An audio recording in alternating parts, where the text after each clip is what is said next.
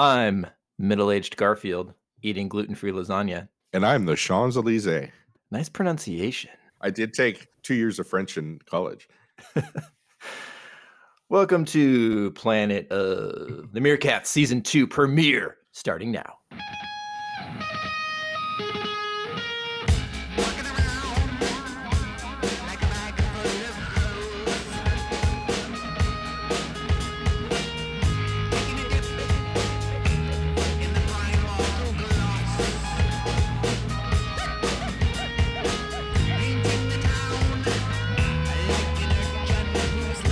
So today we're talking about the future, and I was actually giving this some thought, but I've been watching a lot of Stargate SG-1 lately, and then we've been watching Star Trek Enterprise.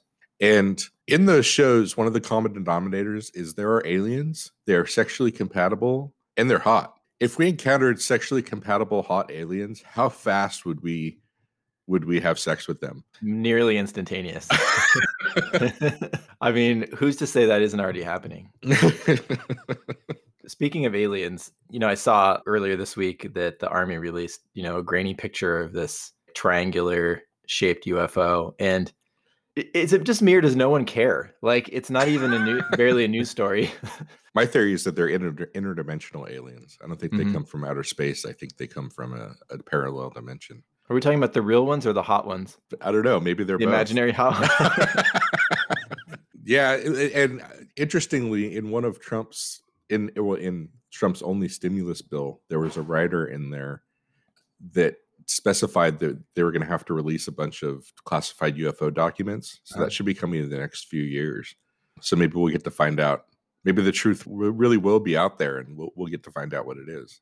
I'm looking forward to seeing some sexy aliens.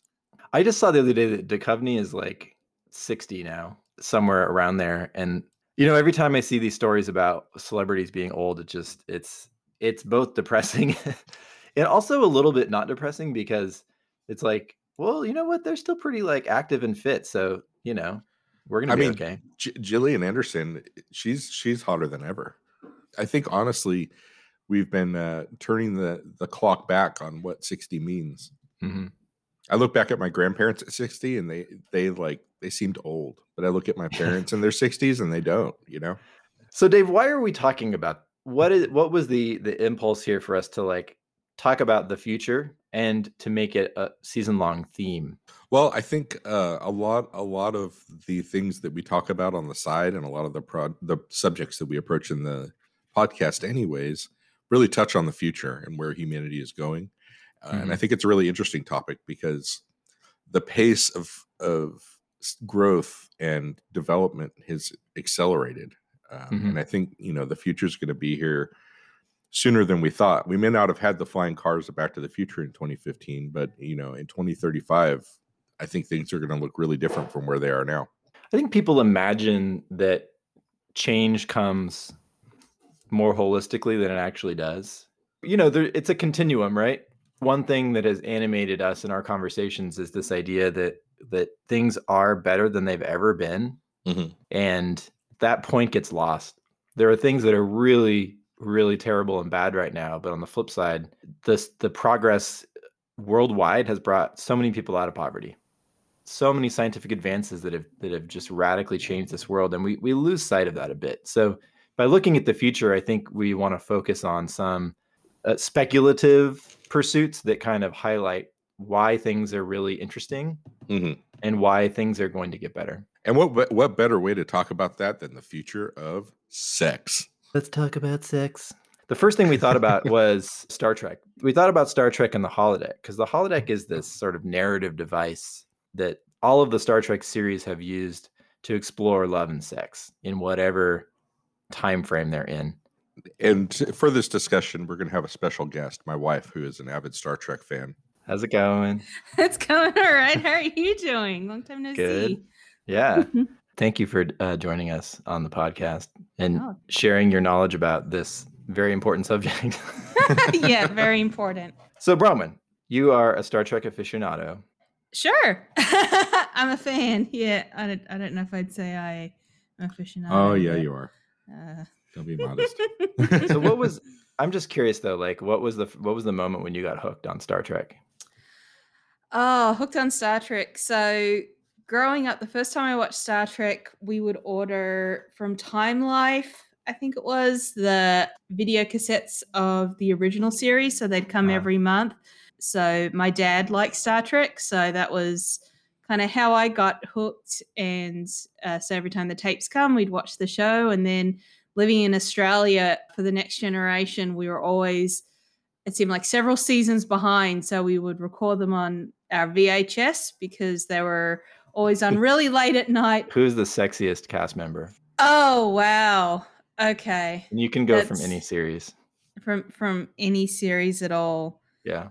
So, oh, I thought this goodness. would have been an easy young You thought this Picard. A young Picard? Oh, yeah. Well, not young Picard, just Picard. Well, like, yeah. In Well, he's general. old now, but you know. Oh, well, age is just a number, my friend. You can be 70 plus and still be sexy, Dave. Come on. Yeah. I hope to be there someday. You didn't answer the question though. Oh, didn't I say Picard? I'd say Picard. Yeah. I mean, Okay. I think they all have their moments, I think. So just the whole show can be pretty sexy, I suppose, sometimes. Come on. You know it's Will Riker. He's all right. Yeah. Well, actually, all right, I'm going to admit this. I had a poster in my room, oh gosh, of all the Next Generation characters, and they all had little bios by them. Uh-huh. And Riker's hobby was women. So That is incredible. yeah, that's that is great. A great message right there. Yeah. Were you also, like when you're really into something and then you're obsessed with it, so you have to then expand your interest and like consume everything else that those actors have been in. So when Riker started doing those, what was that show he was on, the like Alien Autopsy? It was like the Beyond, it was like no. the Beyond Belief or something like yeah, that. yeah. I think that might have been on before I moved to America, but I've seen videos, like all the intros of him. Would you believe? Blah, blah, blah. I don't know, Yeah. all that stuff. I know Shatner did the 911 show. Yep. And then Nimoy did In Search Of, which I used to watch Mhm. all the time when I was younger. Yeah. I know it's not really appropriate these days to embrace the sort of like slutty Halloween costume, but did you ever dress like a slutty Star Trek character for Halloween? Not as slutty, but when I first moved to America, at Target, I found a Star Trek Next Generation costume. So I did wear that a couple of times, but it was, yeah, I wouldn't say it was slutty at all. I don't think I could quite get myself to do that, but I think Dave went as a slutty Data once. Oh, okay. Yeah, that sounds about right.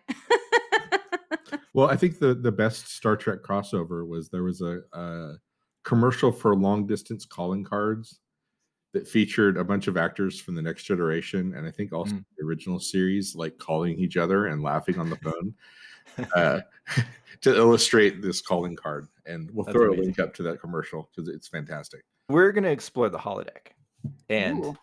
Dave has assembled The sexy a list holodeck. of the best and worst holodeck episodes that are themed around sex.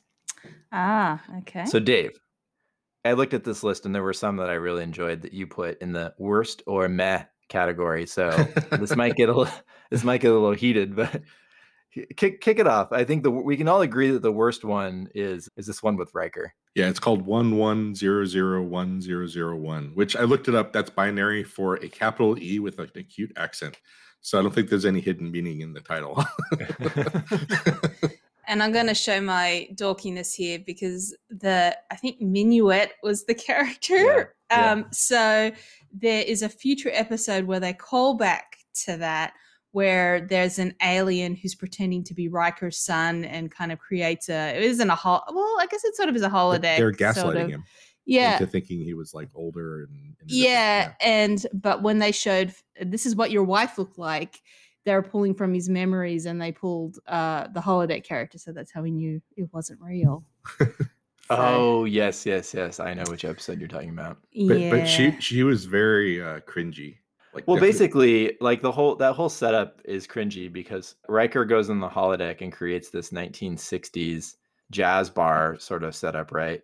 And he's like the jazz trombonist, and basically the holodeck fills the bar with people, and then he's like, too many people, and then they go away, and it's just like then he basically, does he ask it to create a sexy woman, and then it's like the woman's not sexy enough, so Riker is just like directing how to make this woman sexier, and it's like totally cringy.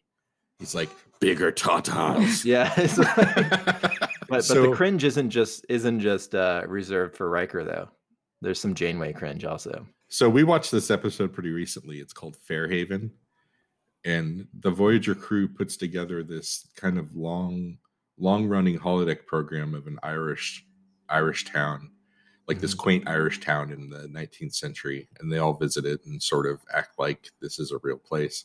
And she falls in love with the bartender, who has a wife, and he's charming, but he's not very well educated. So she erases his wife and gives him all this knowledge about all the stuff she likes, and makes him basically the perfect guy. But in order to keep the program running, Harry almost lets the ship be destroyed. Yeah, she can't hook up with any of her crew members, so she's gonna get it somewhere. I think that's kind of the message the Doctor gives her in that episode, is that, well, maybe it's not such a bad thing.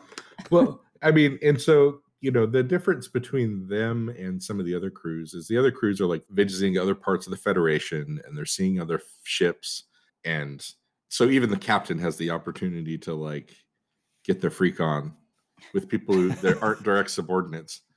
But Janeway is either aliens or nothing, or the holodeck, and I think I would have gone with the holodeck too. Remember that time that her and Chakotay like crash landed on that planet, and then they thought everyone was that they would be lost forever, and they created this little idyllic life, and they were about to hook up, and then all of a sudden the ship came back. That was like the closest she ever got to. Yeah. Yeah. Well, no, she did get closer because she went past Warp 10 with Tom Paris. And they became lizards and had babies. And somewhere out in the Delta Quadrant, there's a planet being populated by Tom Paris, Janeway lizard babies. Does that count? Like salamander sex is a little bit different than human sex. I don't know if that's the same thing. Yeah, depends where you're going on this episode. So Neil, did you agree with my worst designation for 11001001 and Fairhaven? Yeah, and you know why? Because I think Riker in general is the most cringy character. Riker is this, I think, throwback to sort of this classic misogynistic male. And so that episode is just a kind of an encapsulation of that archetype. And then Fairhaven, I think, definitely it plays around with this idea of being able to sort of program your ideal mate. And so I think that has implications for things we want to talk about later in this episode. But I think the parts about it that kind of like I found cringy is that to her, she like has to make him smarter. Like it's kind of like this classist sort of thing that, they're always either like in the Renaissance or they're in Ireland, and they're obsessed with this time, but yet it's like the people in it are a lower class because they're not as smart. So question. She also has a long-running holodeck program with Leonardo da Vinci. Mm-hmm. Do you think she was boning Leo? I hope so. I mean, it's a missed opportunity if you're not. There's his secret notebooks with sex toys that we didn't ever find out about. The two things in the meh category, I actually really I liked Alter Ego, which is an episode where Tuvok and Harry fight over this holodeck woman, and I just think it's funny that this woman is an alien consciousness who uploads herself to the computer, and I like that she plays them. There's this idea that they just kind of, totally get snowed in this process, and then in Someone to Watch Over Me, where nope, that's the wrong one. Human Error, where Seven learns to be more human by romancing Chakotay. I just like that one. I thought that I hadn't seen that before, and I watched it this week, and it was one of the sexier episodes I've ever seen of this show. So I liked it. I gotta say, Jerry Ryan, in addition to being, hot, is actually proved herself to be a pretty darn good actress on Voyager. Mm-hmm. She got short shrifted by the ads, I think, in the marketing for the show. Emily is like, every time I'm watching Voyager, she's like, why can't that woman just wear like a regular outfit? Why do they have to have her wearing? She's basically wearing body paint. Yeah. Yeah. Well, the fact that they brought her back for Picard and less body paint on that, she's kind of this tough rogue character. I mean, I think that says a lot for her character as well. So one of the things Voyager had was like, it was like a non-specific beach area that they would always go to, and it was populated by like beautiful young people. And I always thought it was interesting because all the beautiful young people there are straight up just regular humans. And if you have this catalog of alien species that are essentially humanoid, like wouldn't you add in a couple of, maybe non-humans? Throw up some hot Bajorans, or maybe a sexy Klingon or something, just to spice that area up. Let's talk about the best episodes here. This is where Bronwyn really needs to come in and help us to sort this out. We've got the Deep Space Nine episode where Odo uses the holodeck to figure out how to woo Kira. Yeah. And that one was really good. Can we have spoilers? Can I talk spoilers? Yeah. Okay. I guess it's been longer since Deep Space Nine has been out. But so the big twist at the end being that they swap out Holo Kira with real Kira, and Odo thinks that the holodeck Kira thinks she's the holodeck character, but it's the real Kira. So and he's all like confident and smooth. Yeah, because he thinks she's a holodeck. What do you think about the ethics of that? Oh, yeah, that's a little Holo Frank Sinatra pulls like a little bit of a switcheroo there. Yeah. I think his intentions are good, but that could have gone south really really quick. But I don't know, the way things were set up through the season, you knew those two were going to end up hooking up. So when I think of that, I think more of they have a big argument in like outside of Quarks, and why don't you kiss me? Well, you go ahead and kiss me. I think I will. Okay. And then they kiss, and I don't know. It's cheesy, but it's got to be weird to kiss a shapeshifter. Yeah. They had kind of scenes where she's like, I want to know who you are, and he becomes like these sparkles in the air and surrounds her and all this stuff. So yeah. My question is, like, I mean, not to take anything away from Odo's particular, charm, but like if you could shapeshift into any form, why wouldn't you be like some crazy hot jacked dude and not Rene Arquitenoir? Yeah. Although he was awesome, so yeah, that's true. That's Rest true. in peace. Yeah, I take back that comment. I'll have to edit myself out. Then we've got this is probably the best combo here, Dave. This one I'm going to leave to you because I feel like this is your sweet spot.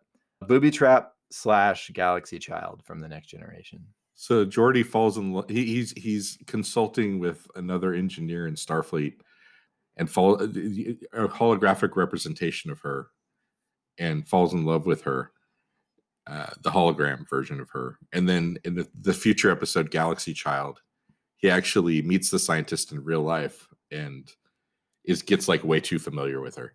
Yeah, as they work. Oh, yeah. In the holodeck one version, they kind of work together, and he's attracted to her, but then she shows up later on and goes into the holodeck and sees him with her version and has a bit of a problem with that. And aren't there some issues because he doesn't, he obviously doesn't disclose that he knows, has gotten a little personal with her on the holodeck. And then beyond that, like he gets jealous because he feels like, he wants to expect her to just kind of fawn over him, and she doesn't. Well, it's kind of going back to that worst episode in Fairhaven where it's like, here's my ideal sort of, and kind of like, let me make her or him the way that I want them to be. But then I guess there isn't a reality version in Fairhaven, but Yeah. in the Next Generation one, there's yeah. Which I just got to say, Geordi, he didn't have any game, and I feel That's bad true. for him because he was an awesome guy. He had less game than Data did, because I feel like Data actually like does pretty well. Yeah, there's a whole episode about him kind of experimenting. There's a woman who's interested in him, and he's like, "Oh yeah, all right, let me program in some like romantic language and actions and stuff." And he hooks up with it's Tasha Yar in the season 2. So yeah. Oh man, I don't even remember that. Oh yeah, if he's functional in all methods or something like that. So this episode with Geordi to me is like the sort of the most realistic of like how in our near future, as we start to do more venturing into VR romance and sex, like how this could get complicated. Because you can imagine people, say you had the ability to take someone's likeness off of Facebook, right, and like put it in VR and then have your own fantasies. Then imagine having to like see that person in real life. I don't feel like we're too far off from a ethical scenario like this. Well, imagine like working with someone and knowing that in all likelihood, they essentially have a virtual sexy version of you that they're going home and doing every night. It's going to get complicated, man. So there's 2 more on this list. One is the doctor. No, there's 3 more on this list. So we've got real life where the doctor creates a fake family and a fake wife who are perfect. And B'Elanna Torres fucks it all up. By making them realistic. Turns out that people are complicated. Yeah, I think complicated. I wouldn't say they're assholes. In my description, I wrote they are all assholes. But yeah, I think complicate's a better word.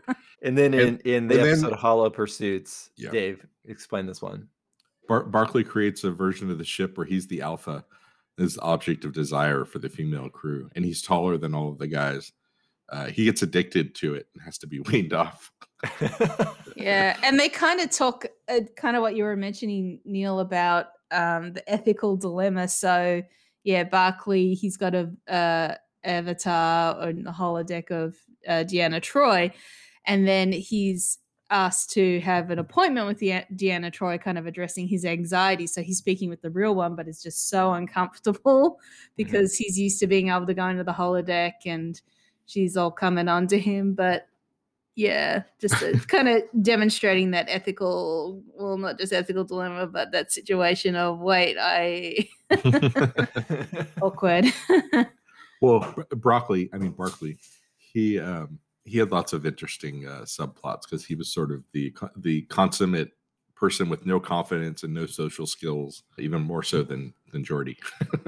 And he had that episode where he got sort of imbued with this sort of god quality by these aliens, and he kind of got addicted to that power as well.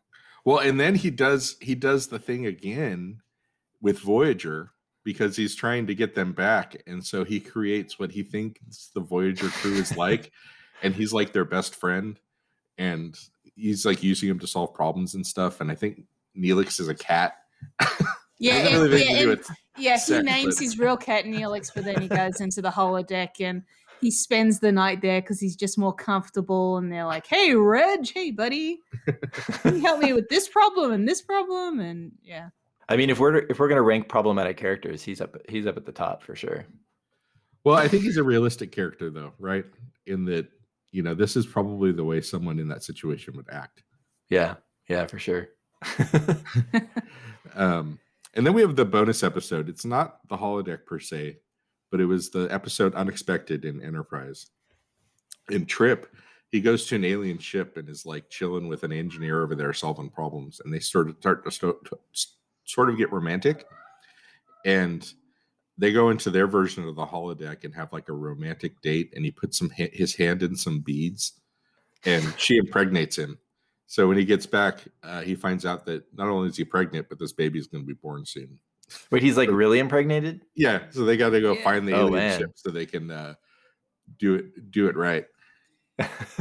I think they end up transferring the baby out and sending it back or something. Yeah, but the other character that impregnates him creates kind of this romantic environment when they're in a boat in the middle of the ocean, and so, but it's kind of referencing, hey, there's this cool technology So they try and pass off the holodeck as like, oh, we're going to do a Sherlock Holmes adventure, or we're going to do blah blah blah.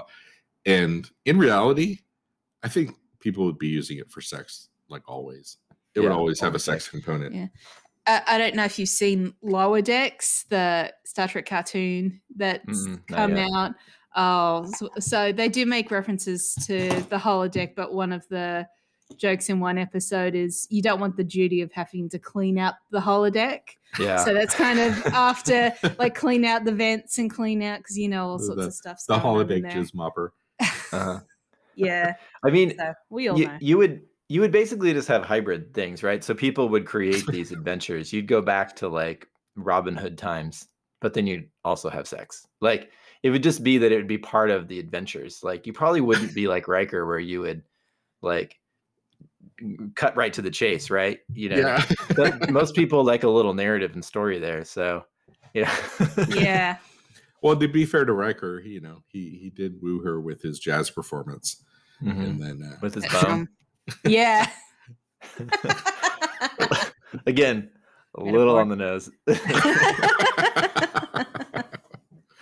Well, what would be your number if you? Okay, I know your husband's sitting right next to you, but say you're on the holodeck and you go back in time. What historical figure are you hooking up with? Patrick Stewart. It's going to be Patrick Stewart. Yep. I was going to say it'd probably be Star Trek episodes. So just kind of like, okay, who's the flavor of the month? Which right, McCoy's looking pretty good. Young McCoy or Carl Urban McCoy or DeForest Kelly McCoy, or both. I mean, yep, at the same time. Yeah. Well, thanks for joining us to talk about Star Trek. Thank you.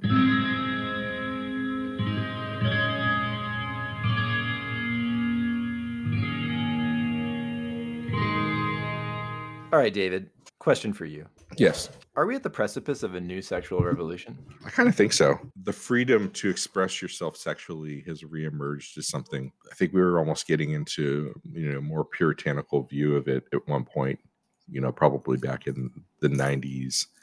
Mm-hmm. And things have really swung the other way. And just it's broadened it's broadened the mainstream view of what sexual relationships can be. Stuff that is completely normal now was once viewed as being deviant and wrong. Well, and as societies are lifted out of poverty, they tend to start having less babies, right? You need fewer babies in order to sort of propagate your line and have it continue, because it's more likely that your children are going to grow up to adulthood. You no longer have to have 8 kids to ensure that somebody's going to have kids themselves. You can have 1 or 2.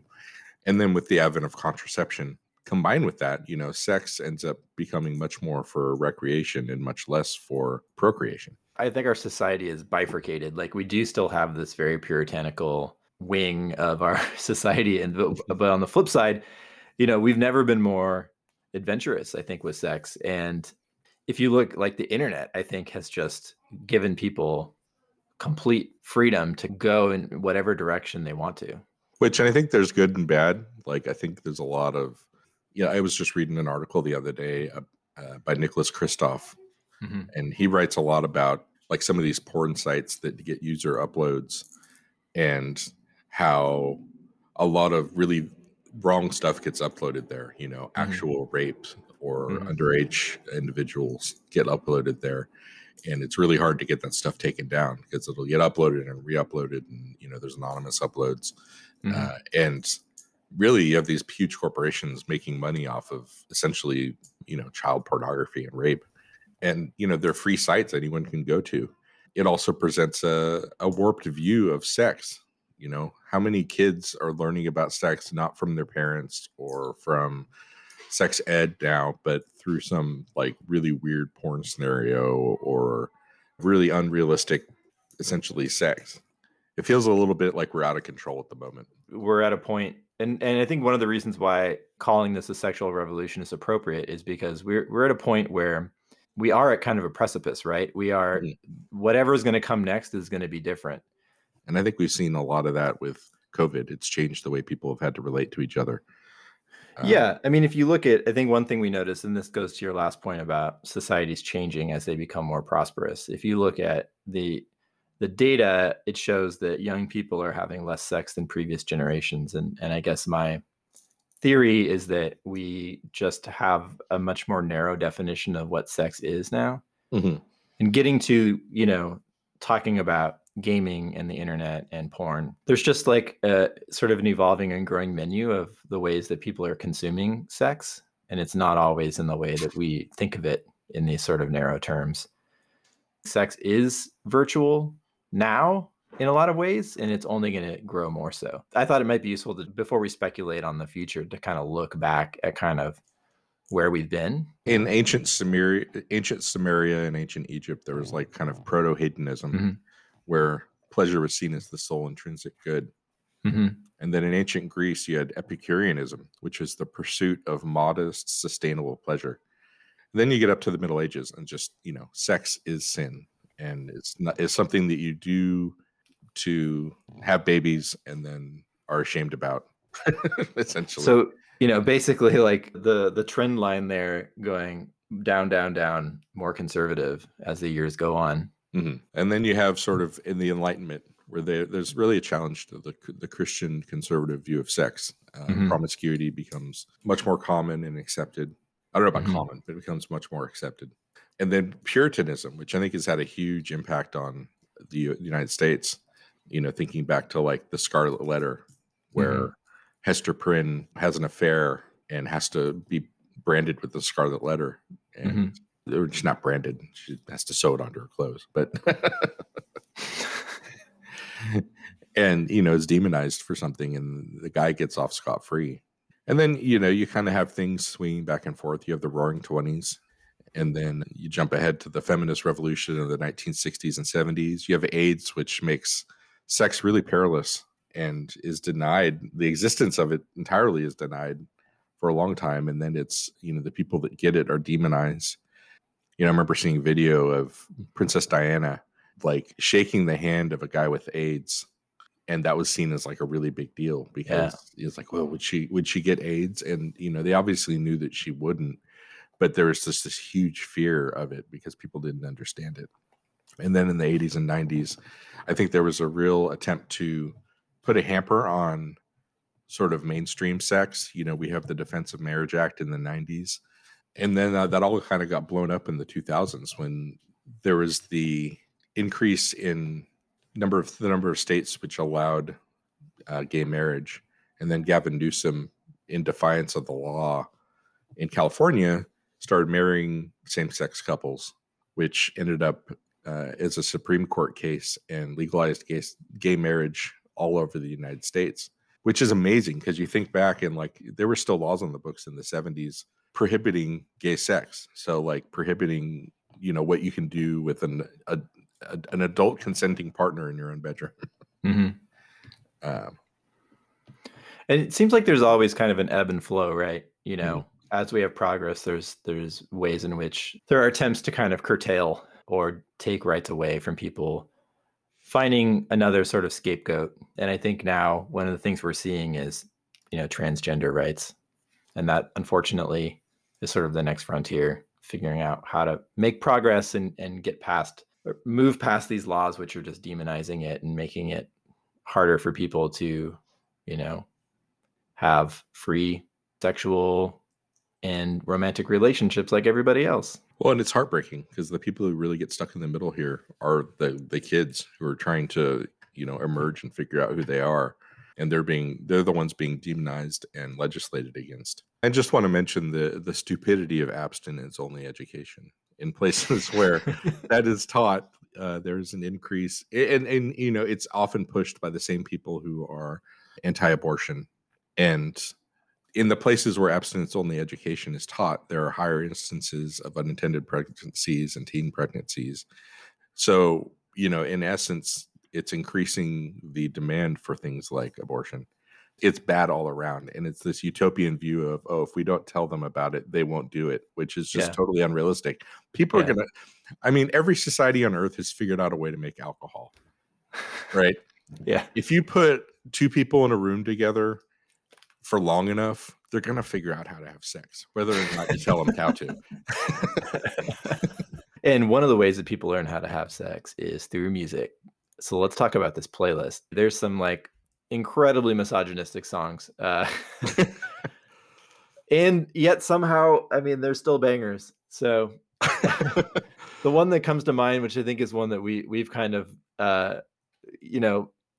this has been something we've listened to on and off for 20 years. I think you or I had this CD in the 90s that we got at a Christmas party. At a Christmas party. Yeah, this Ultimate White Elephant. Big Booty Hose, the Notorious B.I.G. This is maybe the most terribly obscene song that's ever been created. Which I would recommend everybody pop over to our Spotify playlist. And if you're not interested in any of the other stuff, listen to this song, because it is both amazingly catchy and, oh my goodness, the most raunchy, like nastiest thing you've ever heard. I put a couple Prince jams on here because Prince, I think, built his career on creating songs that were just like dripped sensuality and sexuality in such a beautiful way. But this song, the title is just it's just going to come right out there. It's called Jack You Off. But a lot of these, the titles are just, they pretty much describe what the song is about. We got Do Me by Bilbo DeVoe, Doing It by LL Cool J, Shake Your Ass by Mystical. We got Orgasmatic by the Buzzcocks, Red Light Special by TLC. These are not subtle songs.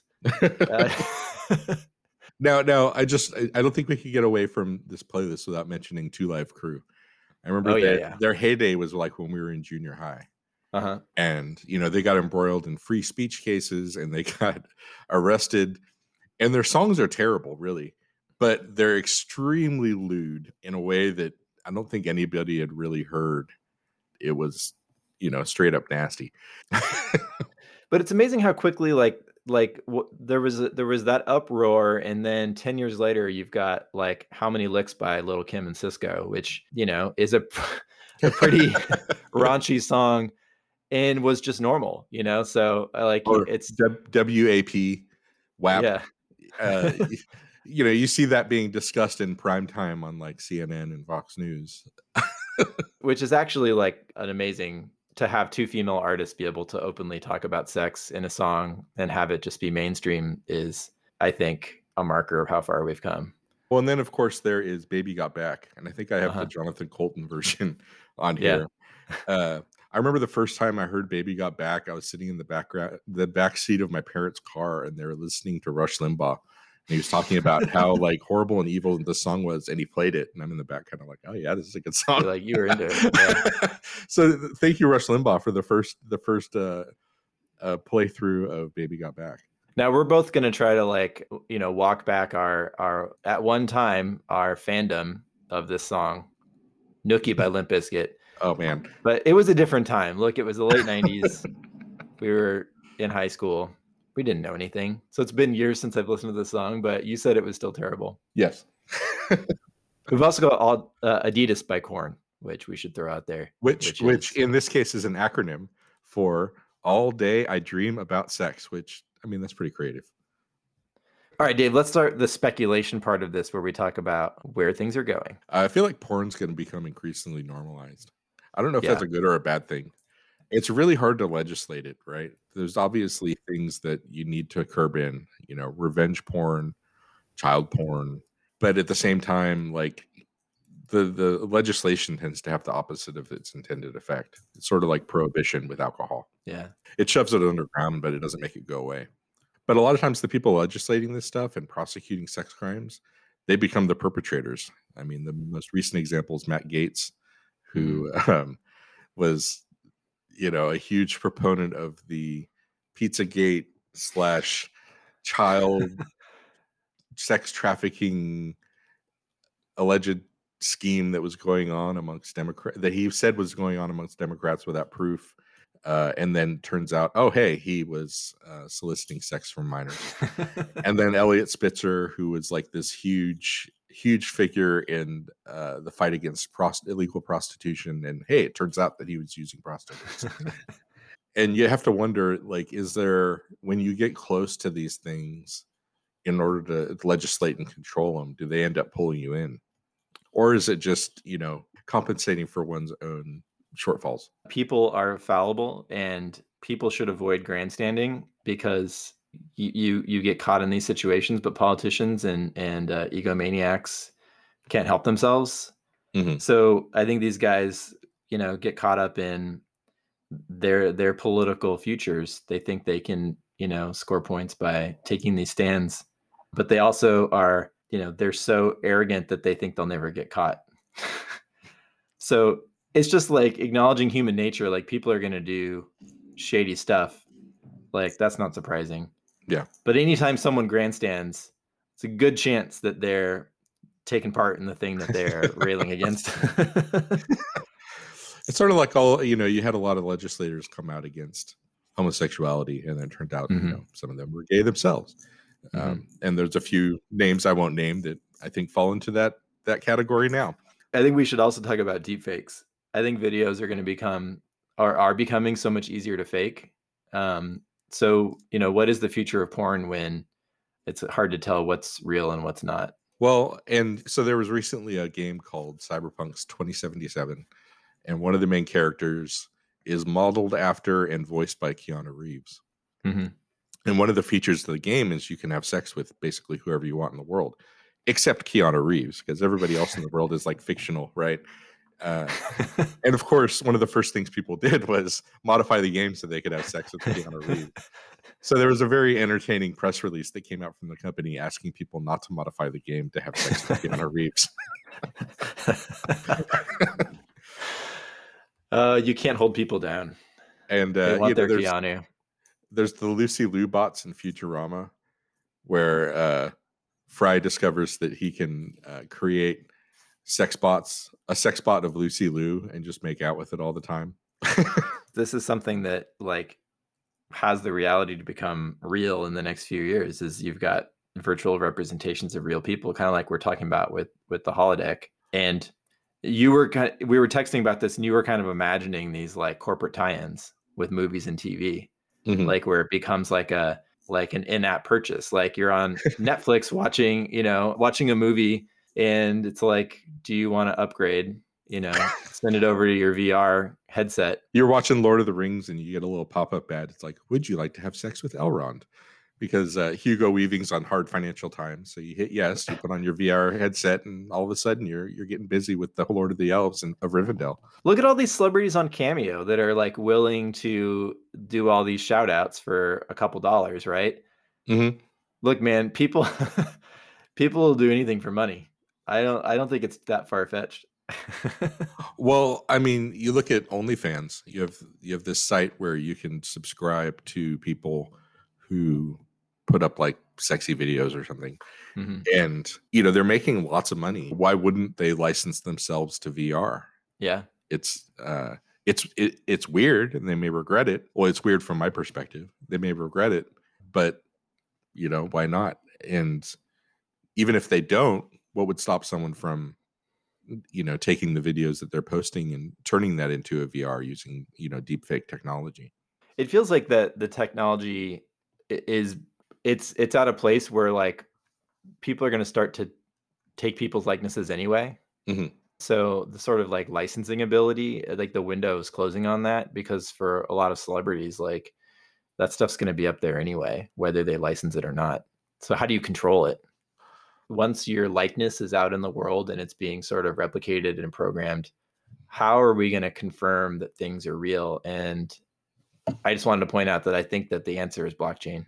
So Angelina Jolie would have a blockchain identifier, so that Mhm. you're having virtual sex with the actual Angelina Jolie Exactly. or her So assistant. yeah, exactly. So if you're like a low level B-list celebrity, you have your blockchain version of your content that you're selling, so people know they can buy the authentic thing if they want to, not some like Kmart ripoff.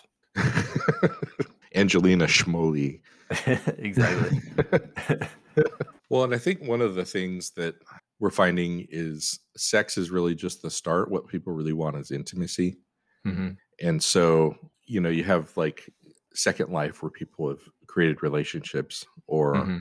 like MMORPGs. People have met, fallen in love, and gotten married in World of Warcraft, and that's translated into a real life relationship. And I think Steven Soderbergh had a movie that came out. Well, now it's been a while. It's probably been 10 or 15 years, called The Girlfriend Experience, which starred a porn star, Sasha Grey. And it was all about, it's essentially a prostitute, but instead of just the sex, it's the whole relationship that the person was paying for. Paying to act like your girlfriend. Yeah. And give you that intimacy that you may be having a hard time getting elsewhere. I definitely think that that as sex becomes much more ingrained in everyone's daily life, and it becomes so much more abstracted from reality, that people will crave more human connection. And that will be a byproduct of it. So one thing I've wondered about is, so right now things seem to be pretty vanilla in that the sex still involves humans virtually. At what stage are things going to start getting really weird? Unicorns? Unicorns or tentacles, or just sort of like Cthulhu. I mean, hey, you could. It could. Things have the potential to get really strange. When we eventually meet aliens, they're going to be like way less strange than anything than the stuff that we're having sex with online. If you have sex with an interdimensional alien, can you travel through dimensions with them while you're having sex with them? Does it become like sexual Stargate? That is the ultimate. That's the dream, right? So, Dave, would virtual sex count as infidelity? You asked me this question, and I think it really comes back to your relationship and the rules that you set up within your relationship. So it would vary from relationship to relationship. I personally think it would, but I could conceive of relationships where that is not the case. So what is the ethical difference between VR sex and masturbation? Are they the same thing? I don't know. I mean, one seems like the logical endpoint of the other. I guess my point is that how real is it, right? If you can program your neighbor, that seems ethically more fraught than Keanu. So there's potential positive and negative byproducts of this. What if virtual sex led to a decrease in rape, or in sex trafficking, or in child sex trafficking? What if but it could also lead, to a decrease in intimacy and births and personal connection. Like it really has the capability of transforming society in really interesting ways. And I don't really know if we know where it's going to go. So going back to Stargate, which we were talking about earlier. Yeah. So there's a race of aliens called the Asgard, which essentially have been posing as Norse gods on Earth through the millennia. And of course, their supreme commander is Thor. But they're the classic, like they project themselves as like big warriors, but in person they're these little gray, sort of the classic aliens, right, with the big eyes, and they're short and gray and kind of oily looking. And it turns out that they stopped having sexual reproduction like tens of thousands of years in the past, and they've been sustaining their race through cloning, and are getting to the point where they're running into issues with like copy fidelity, and they have to research and relearn how to get their race back to a point where they can sexually reproduce. And that kind of seems like the really far future endpoint of what the way things might get if we eschewed personal intimacy in favor of non-reproductive sex in all cases. I see a scenario in the near future where we might have to have just a big cultural conversation around the role of sex in our lives. I think that we said earlier in this episode, we're at the precipice of a new sexual revolution. And I think in a lot of ways, it's about our ability to admit what role that plays in our life. There's shame and guilt and hiding, and people living sort of dual lives split between their internet persona and their real life persona. And I think what I would hope is in the next couple of decades that people just start to be more real about who they are and what they like and being their full selves. And I think that could mitigate a lot of those problems. All right. So good conversation today. I'm glad Brahman joined us. Yes. Brought her deep knowledge of Picard. Next week, we're going to talk about plagues then and now. That should be fun. We're emerging out of a modern plague. I don't know about you, but I'm like ready to party. I'm like, oh yeah. I want to go to the once movies. I hit that 2-week mark after the vaccine, I was like, mask is off. Let's go to Vegas. It's going to be a crazy summer. And on that note, my friend, I am middle-aged Garfield eating gluten-free lasagna. And I'm the Champs-Elysees. And this has been Planet of the Meerkats.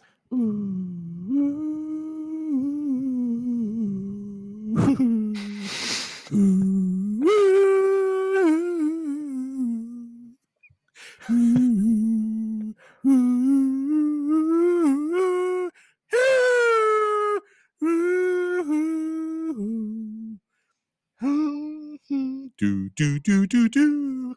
Farewell.